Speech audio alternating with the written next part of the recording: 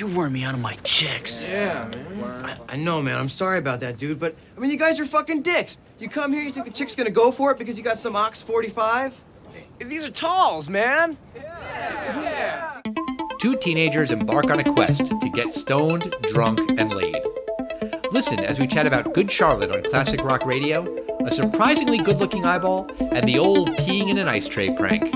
Then we find out if the Stoned Age stands the test of time.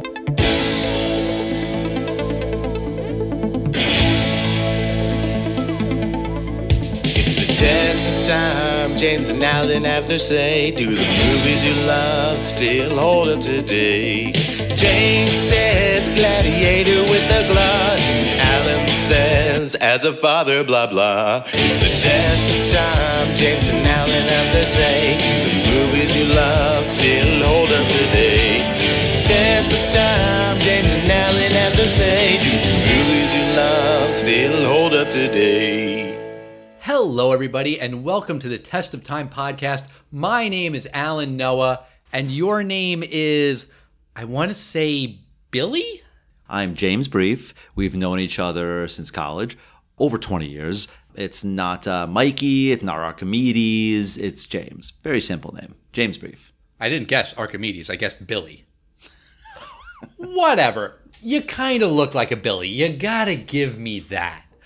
Welcome, everybody. Welcome to our fourth and final November fan request episode. I think it's fun to do movies that our listeners have asked for. We have a lot of movies that people have asked us to do, and frankly, we have a bit of a backlog, and in 2022, we're not just going to wait till November. We got to do more of these and get to some more that we have on the list. But for the movies that we've talked about so far this month, people have asked us to do in sort of normal ways. Pleasantville, our friend Mike emailed us and said, hey, I want to come back on the podcast. Let's talk about Pleasantville. Iron Giant, Matt from season 14, Time for a Podcast, he reached out to us on Twitter. Dances with Wolves we did because Matthew Salinas reached out to us on Facebook. Today we're talking about The Stoned Age, which was requested by our friend Mailer. He did not request this movie via email, via Twitter, via Facebook. He sent me something in the mail. I have it. I'm going to show it to you, James. This is what he sent me. It is a DVD of The Stoned Age with a Post-it on the front that says, please review on TTOT. I think it's safe to assume he meant the test of time. Usually when I abbreviate it, I just do TOT. But yeah, you can take a look at the DVD there. Yeah, there's a typo on here. Oh, on the DVD cover, it does not have the umlauts over the O, which is in the official title. That is correct. That is weird. It also has a great tagline. I don't know if you saw that at the top of the DVD. It says, better than Dazed and Confused. I did see that. I saw that when I Googled because I'd never heard of this film. And I had to Google it just to kind of even see where I could find this. And because there's no box office information about this film. And I did see that quote, better than Dazed and Confused. And how the hell did Mailer find out about this film? So there's a little bit of a funny story there. It's not a hilarious story. But the thing about The Stoned Age is this is a movie that they used to run on Comedy Central a lot. Why? I don't know. I guess it was cheap to get the rights. That has to be it. Yeah, and I saw it probably a couple of times because I was just bored at some point in the 90s and this movie was on. And at one point during college, somebody was drinking a can of beer in one of those taller cans, the ones that have a few more ounces in them. It was either me or Mailer who said, oh, these are talls, which is a line from this movie. And he and I got the reference that the other one said, and we kind of bonded over that. This really random movie that most people have not seen, but a couple people have seen on Comedy Central, or at least Mailer and I had, and we got this really random, obscure, deep cut pop culture reference, and we bonded over it, and, it just kind of became a little thing. many, many years ago, Mailer got me a VHS copy of this movie and gave it to me as a gift. I had it on my shelf for many years. I threw it out when I threw out all of my VHS tapes. Mailer was a little offended, and after he sent me this DVD, I asked him if he wanted to come on the episode and talk about this movie with us. He said, no, I want you guys to review it, and on the episode, I want you to announce that you have gone completely digital and have thrown out all your DVDs, like I threw out all my VHSs. And that's not true. I have not thrown out all of my DVDs. I still have some of them. But yeah, this is a very, very specific request that Mailer saw it, I saw it, it helped cement our friendship, so it's important in that way. And you know what? Honestly, I am very curious if any of our other listeners had a similar experience where they saw this movie on Comedy Central and just watched it because, hey, what the hell is this? It's on, I'm bored. If you have, please write to us at Test of Time Pod on Facebook, Twitter, or Instagram. I'm just genuinely curious. I would love to know. But you had never seen this movie, heard of this movie, knew that this movie existed? Not at all. Like I said, I could not find an entry in the box office databases that I use. Like, I doubt this film got a major release. And the plot is pretty straightforward. It's just one night in the 1970s. It involves a group of teenagers, and they just cruise around the suburbs of Los Angeles. They're doing some drugs. You know what they're looking for, Al? They're looking for some baby chickens. No. They're looking for female companionship. They just use the word chicks a lot. Ah, yes. They do use the word chicks a lot. Yeah. And they start the film that way. They start the film with text over black screen, and it says, like, once upon a time there were men, something, who wanted to have fun, blah, blah, blah, and get hot chicks. Right. And they don't say in that text on screen that it's the 70s. You're supposed to understand that it's the 70s because of a lot of references in the movie, but there are some, like, continuity errors, like things that are in backgrounds that don't make sense for the 70s because this movie was made in the 1990s on what I assume was a very low budget, and it can be a little confusing. Like, it wouldn't have hurt to just put, 1977 on screen at one point early in the movie. Absolutely. Like, you could have easily done something like that. They could have been looking at a yearbook that says class of 77. I thought it was just teenagers driving around a crappy car, which could be from the 70s. Right. I was thinking of you during the opening credits because I know that you sometimes get bored during opening credits, and this movie's opening credits is a lot of shots of their car. And, like, it's got, like, a crazy psychedelic paint job with, like, a huge eyeball with a flame coming out of it. But after, like, 3 minutes of seeing the car, it's a little excessive. Yeah, but it also has Black Sabbath playing. It has Paranoid. It's a great song. So I think in this case, I was like, I knew nothing about the film. And actually, I was like, all right, starting out some Black Sabbath. I love me some Ozzy. This is cool. Okay, all right. I was expecting you to be, like, mad right from the get-go. Oh, I was at the credits, but I was like, at least it's not just like some boring score or something. Okay, all right. Well, very quickly, we get the quote-unquote plot, which, like you say, it's pretty paper thin. There's a guy who's known only as Crump's brother, and he's looking for these girls. He knows where these girls are going to be. They're going to be in Torrance, across the street from the Frankie Avalon house. Frankie Avalon being, that, I think, 50s teen heartthrob? Maybe 60s? Something like that. He did, like, those beach movies with Annette Funicello. Right. Yeah, Frankie Avalon. Okay. Yeah. He knows where these girls are going to be, and he tells all of his crew, and one guy there is a kid named Tack, and Tack is like, girls. All right, I'm going to use this information. And then we get to our two main characters, Joe and Hubs, and they are driving around. That's what they do. They cruise, and Hobbs is happy to do that. He's happy to just drive around and look for girls and look for drugs and look for alcohol. And Joe says that there's more to life than driving around Torrance, getting drunk, stoned, and laid.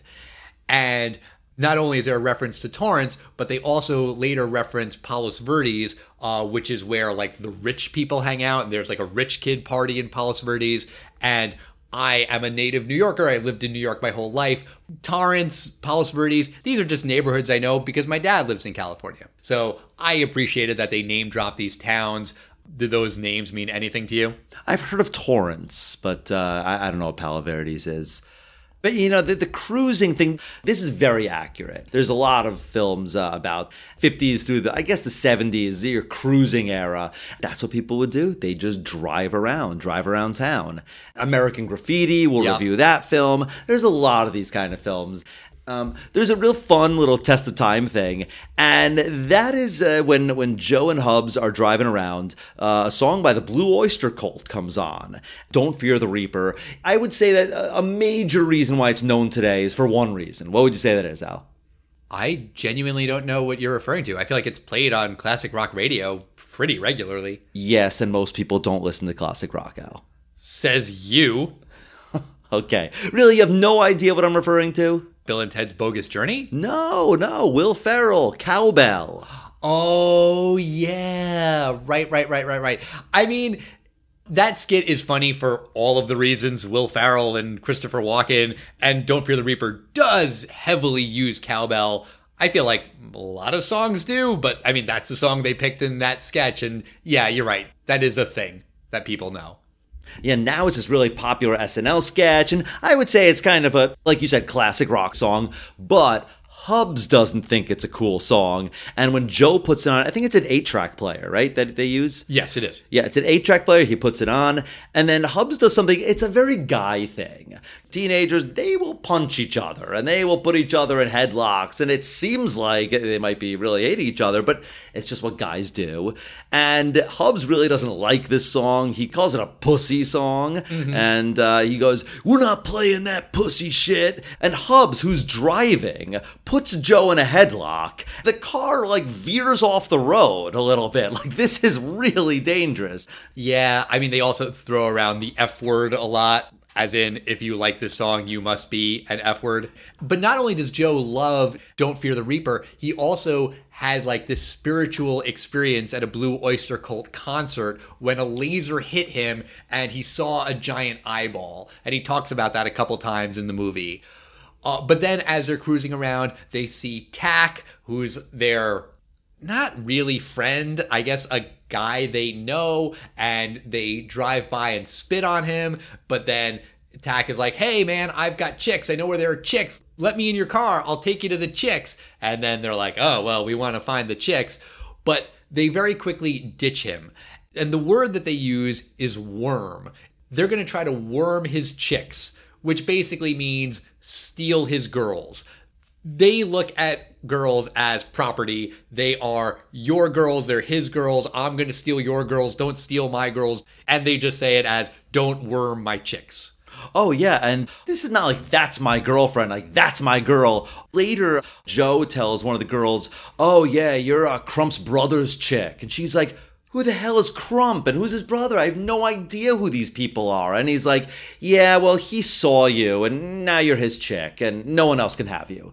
I thought this was like Crump's brother's, like, crush or something, or he had, like, been sort of, like, into this girl first. No, he, like, spots this girl and just goes, "Chick!" And now it's his chick. Right. They don't use the word dibs, but I mean, that's kind of the concept here. And Joe and Hubs, after they ditch Tack, they do decide to worm the chicks, and they go over to this house and they ring the doorbell, and this beautiful woman opens it. And, you know, she doesn't know who these guys are, but she says, "Well, we could hang out if you got me some 151. Because all they have is this giant jug of peppermint schnapps. Peppermint what, Al? Schnapps. No, say it like you just said it. I think I said schnapps. There's no way to know for sure. Yes, I said it wrong. Al says schnapps with a schnay. No, it's schnapps with a schna. You ruined that. You ruined. And James says, "Shut up." Yeah, you ruined that. But no matter how you pronounce it, it's terrible and it's gross looking and they have some skank weed and this woman's not interested in it. And she's like, well, if you get me 151, we can hang.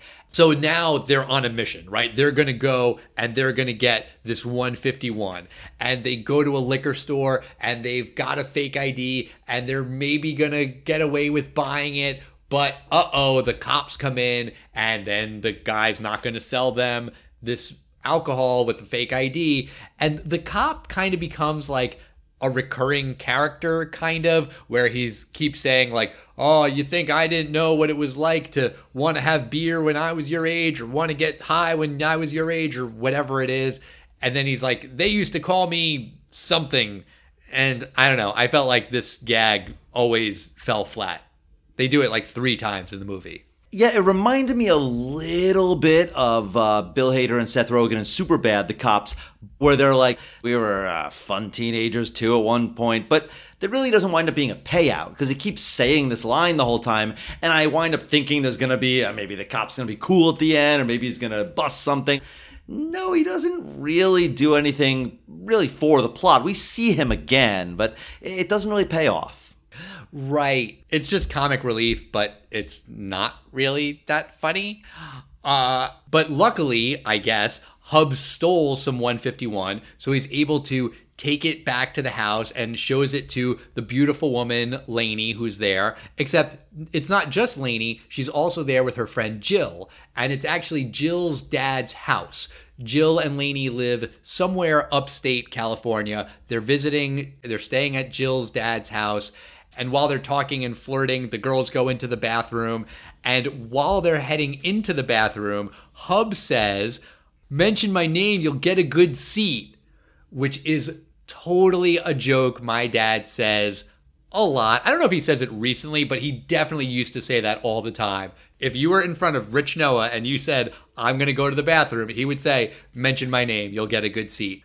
Hashtag dad joke.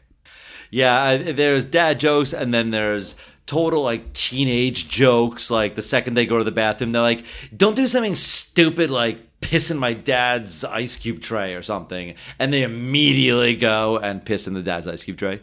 While they're in the bathroom, they're like, I bet they're pissing in my dad's ice cube tray right now. And then you do a smash cut to them doing that exact thing and snickering.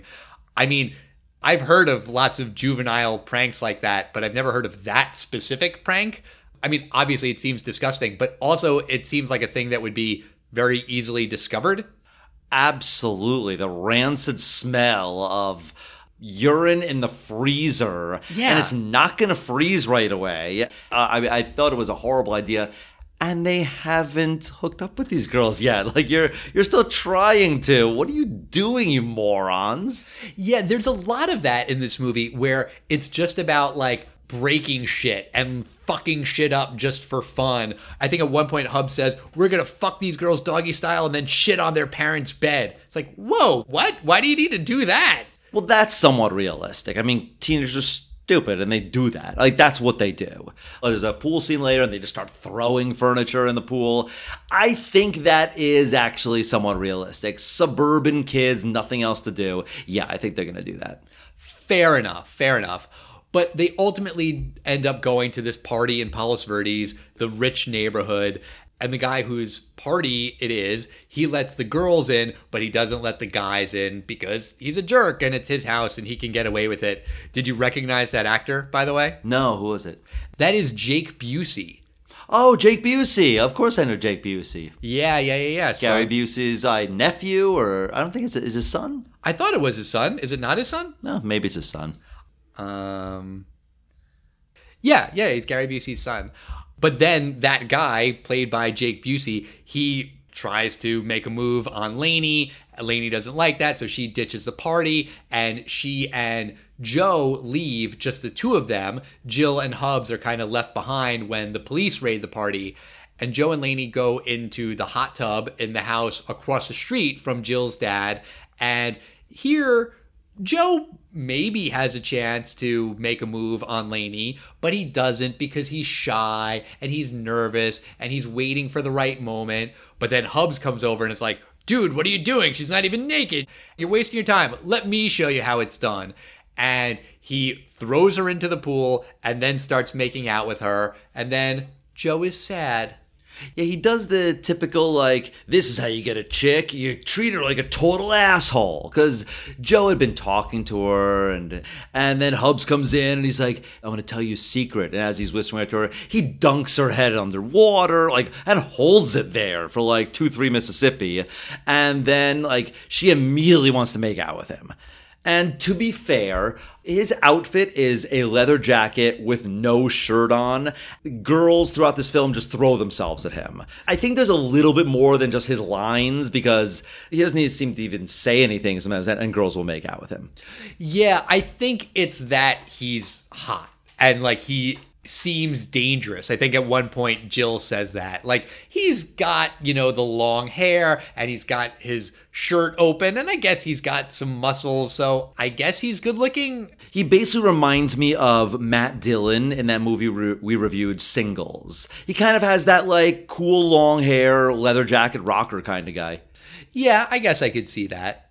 So now Hubs and Lainey are upstairs having sex, but Joe is like sad and lonely, and then Jill is also kind of pissed because now she's bored, she doesn't have her friend, and she's like, you need to go and get your friend and get out of here. And Joe kind of like opens the door and is like, hey guys, Jill wants us to leave. And Hub says, listen, you need to take care of it, go hang out with her, jump on the grenade, which basically means hook up with the unattractive girl.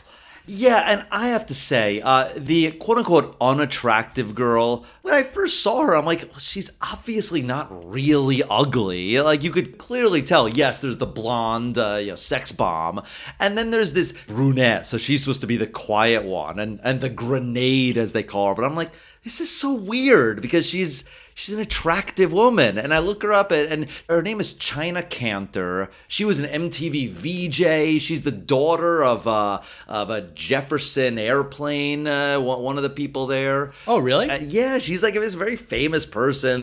I read in the trivia that they were reluctant to cast her because she was too pretty, and then they had to like make her look frumpier, more unattractive, whatever that means in Hollywood. Yeah, it didn't hide it at all. I mean, it looked like, yes, she was wearing like whatever overalls or like not Daisy Dukes thing, but I thought it was weird.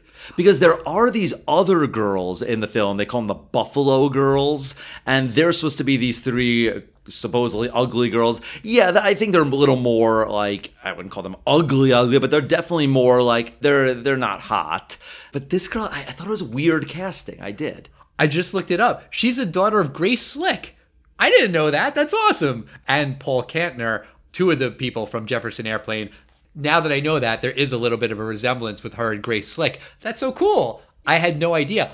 Also about those three girls, at the very end of the movie, there's only two of them. And there's like a joke about like, well, 3 was messing up the ratio.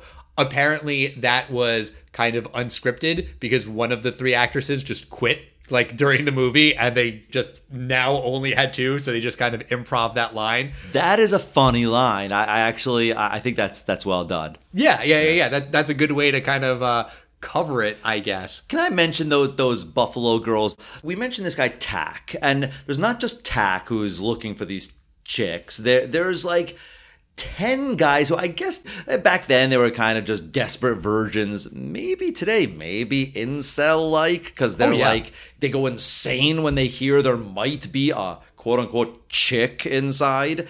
And these Buffalo Girls come by a few times in the film like, hey, boys, and everyone's like, ew, ew, and I don't believe for a second these guys wouldn't have hooked up with them. Right. I just thought that was weird. Like, they're looking for chicks anywhere. Like, I think they mentioned at one point there's a 35-to-1 ratio of guys to girls at this one party. So these guys are so desperate. There's 3 women here like throwing themselves at you. Yeah, but when Joe is talking to Tack, Tack is like, well, I can't get any girls because of my acne. And Joe says, well, maybe you could meet a girl who has acne and then you could bond over that. And what does Tack say? Ew, I don't want no girl with zits. And one of the guys in their crew is wearing a t-shirt that says no fat chicks. That character is a little overweight. So it's like the double standard. The man can look like whatever, but the woman has to be a supermodel. And yeah, of course it's unrealistic. And I'm not defending it at all. But if these guys are teenagers, maybe that's just the way teenagers think. No, I agree that they would say that, but I still think like they would want to hook up with them. I didn't think there would realistically be a group of girls that are throwing themselves at these guys that they would say no. But I think I'm overthinking it. They're more for comedy relief than for actually trying to throw themselves. Oh, James, you always overthink everything. That is so you. Mm-hmm. But Joe is like, okay, I guess I have to throw myself on the grenade and hook up with Jill. But Jill's not at all interested. She tells him to back off. She like smacks him. She knees him in the balls. She says, get away. And Joe doesn't. He keeps on following her, which in a 2021 lens, you look at that and you're like, okay, no, he really needs to back the fuck off. But because it's a movie, then they bond, then they get to know each other, they talk, they're starting to find some things in common. But then Tack and all of his crew show up at the house, and they're expecting that they're easily going to have sex with the one hot girl. They're all okay to like take turns with Lainey because she's so beautiful. Tack has seen her, he knows what she looks like. And the reason why he's so convinced that they'll all be able to have sex with her is because he shows up with talls, with the tall beer cans, which is the whole thing that Mailer loves. By the way, Mailer also did give me a specific request that is the opening clip you need to find for the very beginning of this episode. Good luck finding that clip. That's on you. That's a specific request. But all these guys are outside, and Jill kind of ditches Joe outside, but then she feels bad because he's kind of defending her when all the guys are saying that Jill is ugly. He's like, well, I wouldn't kick her out of bed. And then that's enough of a compliment, I guess, for Jill to let him back in the house. Oh, yeah. And Jill and Joe are sitting on the couch. And then Jill just gets up and goes, I'm taking a dump. I need you to know that. Right. And while she does that, Joe instantly starts getting really nauseous. And he has to vomit. He's been drinking some 151. And he's got a lot of stuff going on in that tummy. And they smoked a skank weed right before that? Yes, they smoked some weed, and she's in the bathroom. Presumably there's another bathroom in the parents' bedroom, but that's inside the bedroom. So Joe is basically locked out of both bathrooms right now because his buddy is having sex with Lainey upstairs. And so he has to vomit somewhere. He can't go outside because all the incels are outside, and they'll basically try to rush the house if he opens the door. Right. He does go past the kitchen, and there's a sink there. Right. But he does go past that, and he goes and he vomits in the only logical place he could think of. If you don't have a barf bag or a toilet or a sink, what's the next best place to vomit? Under a couch cushion? No, underneath the father of the girl you're trying to hook up with, his couch cushion. Yeah, I feel like there's like a plant too, right? Like, wouldn't you go for like the plant? Yes, but I can imagine he makes a bad decision here, and that's realistic. Yeah, I mean, I think it's supposed to be really funny, but I don't think it is. It's not that funny. But eventually, Hubs comes downstairs. He emerges from the bedroom. Lainey's still asleep. And he goes, hey, I talked to Lainey, and she feels a little bad because earlier in the pool, like, Hubs kind of took her from Joe. And he's like, I told her it's your birthday, and she'll give you a blowjob if you want. And he just goes like, all right, man, have a good time up there. Joe goes up to the bedroom, and then he looks at this naked woman who's kind of passed out. She's drunk, passed out. And she's fast asleep. Yeah, fast asleep. And, he basically is thinking, I could have my way with her. And instead, he has a flashback. This thing has been referenced several times so far in this film. He flashes back to the Blue Oyster Cult concert where a laser beam zaps him in the eye, and suddenly you finally see what the hell he was talking about. He suddenly gets this image of a giant eyeball staring at him. I mean, there's a little like psychedelic dream sequence, but essentially a big eyeball looks at him and he suddenly sees the universe and, he's enlightened, etc., and he comes back down to earth, comes back out of his flashback, and he decides, no, I am not going to take advantage of this young woman because that is not what an enlightened man does. Right. It's also like a 2001 parody. He sees himself as an old man and then he's in space drinking a tall, like a bottle kind of a thing. Yeah, I find 2001 references usually to be painfully unfunny. And this was, I think, a very unfunny reference. I have to say, I didn't like this scene. Yeah, the whole drug flashback thing isn't that funny. I was thinking about like the drug-induced hallucination scene in Harold and Kumar Go to White Castle where he's like marrying the giant bag of pot. Like, that's pretty funny. Yeah, that's funny. That's the difference. Yeah, this is not funny. I will say that eyeball was a lot better looking than I thought it would be. Not to say it was good looking. I thought it was going to be atrocious, and I'm surprised that in 1994 they were able to do it even this decent.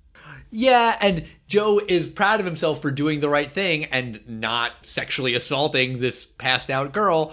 But then he comes out of the room and he sees that Hubs is making out with Jill. Like, what the hell? Hubs already had Laney. Now he's making out with Jill. And Joe is really pissed, but he doesn't have a chance to get too pissed because then Crump's brother shows up and he's looking for his chicks.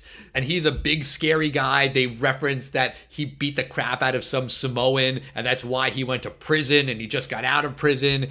Wouldn't this make this guy not a minor? Like, what is he, like 23 trying to score with some high school chicks? Yeah. And like Crump's brother is like breaking down the door to get in, and then they run into the kitchen and they're like smoking, like, well, we're gonna have our asses kicked, but man, it was worth it. That's what Hub says because he had sex with Laney and he's happy. He had sex with Laney and hooked up with Jill. Yes, correct. But then, like, while they're smoking this last cigarette before they get killed by Crump's brother, like, it's taking a while. Like, why hasn't he come in and killed them yet? Like, he was pretty far through the door when they ran into the kitchen.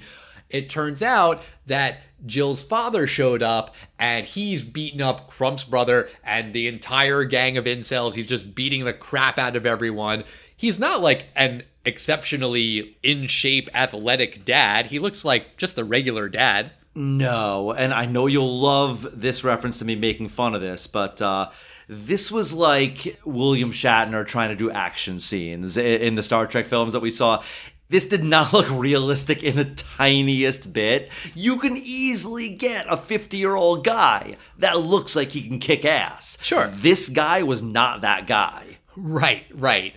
But then he chases down Joe and Hubs. Hubs like throws himself out of the second-story window, and then it's just Joe, and Joe is the dad's prisoner. The dad calls the police. And then he goes, "Stay right here." And he goes to the kitchen to get himself some ice for his whiskey. And I'm like, why aren't you running, Joe? But he doesn't. And the joke here, the reason he doesn't run for the plot purpose is that the dad is not just getting any ice cubes. He's getting what we find out is the piss cubes. Right. And he doesn't notice that he's drinking piss, even though there's like, I don't know, 2 fingers worth of whiskey and like 2 ice cubes. He's gonna notice. Nice bartender reference there, Al. What, 2 fingers? Yeah. I mean, I don't drink whiskey, but I know people who do. Yeah, well, you're talking the talk. The dad does notice that it tastes weird. He, like, looks at it, but he doesn't say anything. It could be really bad whiskey that's kind of like, it kind of tastes like piss, maybe. Who knows? Maybe. It kind of made me think of that scene in Mallrats with, like, the pretzels, you know, like after he wipes his ass and then the guy's licking his fingers. When you watch that scene, you're just like, oh my God, it's gross. Like, you cringe when you see it. In this, it's just like, oh, it's weird that he doesn't notice. You know, and he's sitting on the couch with like the little green puke kind of like trickling down and he doesn't seem to notice that.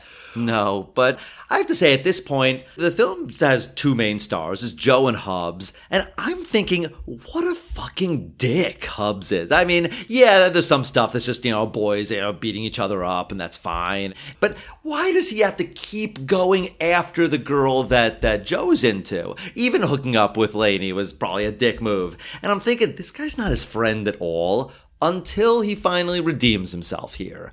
And while Joe's being held captive, and the police are like 20 seconds away, and apparently the police respond really quickly in the 70s when someone calls about a teenage house party. Yeah. Hubs breaks down the window with like some steel beam. It seems like, where'd he get this thing? Oh, I thought maybe it was like a flag pole or something. I don't know. Something like that. But he breaks the window and he's like, liberation! And then him and Hubs, they escape.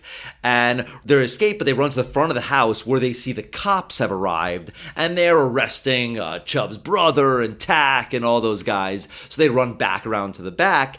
And before they're able to escape, Jill comes out. And because Joe earlier, when the dad was trying to intimidate them, and he's like, you don't know anything about these girls. Like, he's trying to defend them and being like, you're such an asshole to them.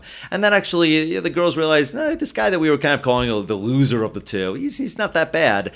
Jill comes out and tells Joe, like, hey, I'm going back to, where is she from? Northern California or something? She's like, I'm going back to my home, in a day or so, but I'm going to be by this summer and I'd really like to see you again. Or if you're in my area, you should give me a call. And he goes, I'll look you up, test the time thing. I'll look you up in the phone book. Even in 1994, totally a standard thing to do.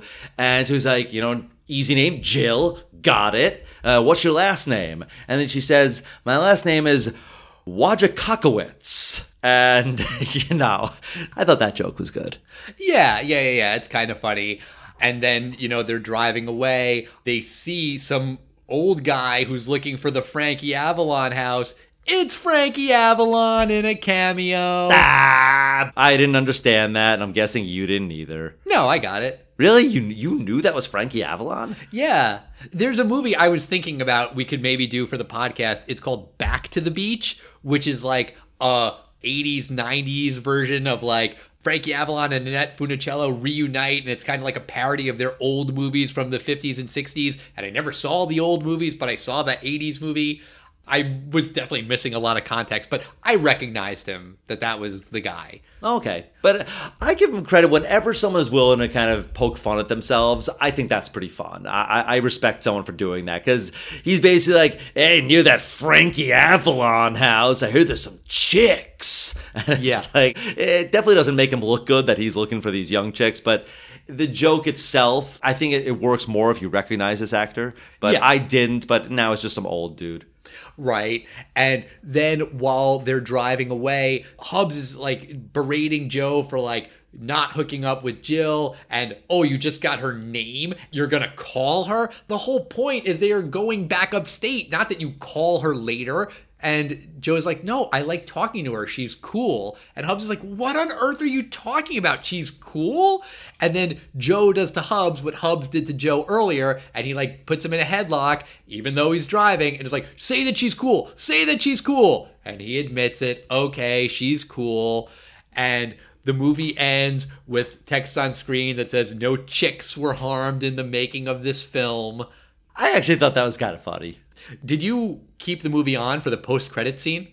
No, I didn't. What is it? There is a post-credit scene where Joe and Hubs are like outside of a store, and these two guys are trying to sell them t-shirts, Blue Oyster Cult t-shirts, and Joe and Hubs are like, these are bootlegs, these aren't real. And the guys are like, man, we were selling them for too much money. We were trying to get $5, and we should have only asked for $4. But the two guys who were selling the t-shirts, they're two of the guys from Blue Oyster Cult. Yeah, I mean, I don't know how many people, one, stayed in the theater during the credits for a post-credit scene in this movie. Two, would just recognize Eric Bloom and Donald Roser from Blue Oyster Cult, but I'm guessing not a ton of people? Well, your problem with the premise of your question is, where did you say people were staying late in where? The theater? Yeah, see, I'm not convinced this film ever made it to a theater. I'm going to assume it did. Also, maybe they kept the post-credit scene in when they aired it on Comedy Central, or maybe not. Maybe they did the thing where they play the credits on like 32x speed. Right. But they usually played the post-credit scene. They usually played that on full screen. Like right after the film ends, they go right to the post-credit scene, and the 128 times speed is on the bottom or on the right 10% of the screen. Right. That's usually what they did. Right. So that brings us to the end of the Stoned Age. What do you think, Al? Does this movie stand the test of time? Well, and Al, are you ditching your DVD collection and going all digital? no, Mailer, I'm not. Sorry. It's funny, for a movie called The Stoned Age, I felt like there was a lot more references to alcohol than there were to pot. They are stoners and they do talk about weed at some points, but it felt like that wasn't the main crux of the movie. That's a very good point. Yeah, they talk about weed a little bit, but easily Bacardi 151, or 151 as they call it, and talls are way more prominent than weed. Yes, absolutely. I referenced Harold and Kumar Go to White Castle earlier. We also reviewed Super Troopers on the podcast. I believe those are the only two other stoner comedies we've done. And those two stoner comedies are a lot funnier than this movie. This movie is supposed to be a stoner comedy, but it's not too heavy on the stoner, and it's very light on the comedy. It's just not as funny as Super Troopers or Harold and Kumar Go to White Castle. It's just not. Like, I didn't laugh out loud really at all. I definitely chuckled at the line when the guy says, "These are talls," because I was thinking about Mailer, but it's not really funny. It's not interesting. It's not good in any way, right? Like, you can't call this movie good. It's pretty fucking terrible. And again, thinking about Harold and Kumar Go to White Castle, when we talked about that movie, we were saying how it was almost surprisingly deep in like the kinds of things that they were saying about like racism and what it's like to be an Asian American and an Indian American. And there were a couple of points in this movie where I thought like, okay, maybe they're gonna go somewhere interesting where these chicks that are Crumb's brothers' property, they're going to say, hey, no, we're not. This is stupid. This is bullshit. We are our own people. What the fuck are you talking about? And they do that kind of a little bit, but not really. The girls are just objects. They do have their own agency. They do say no.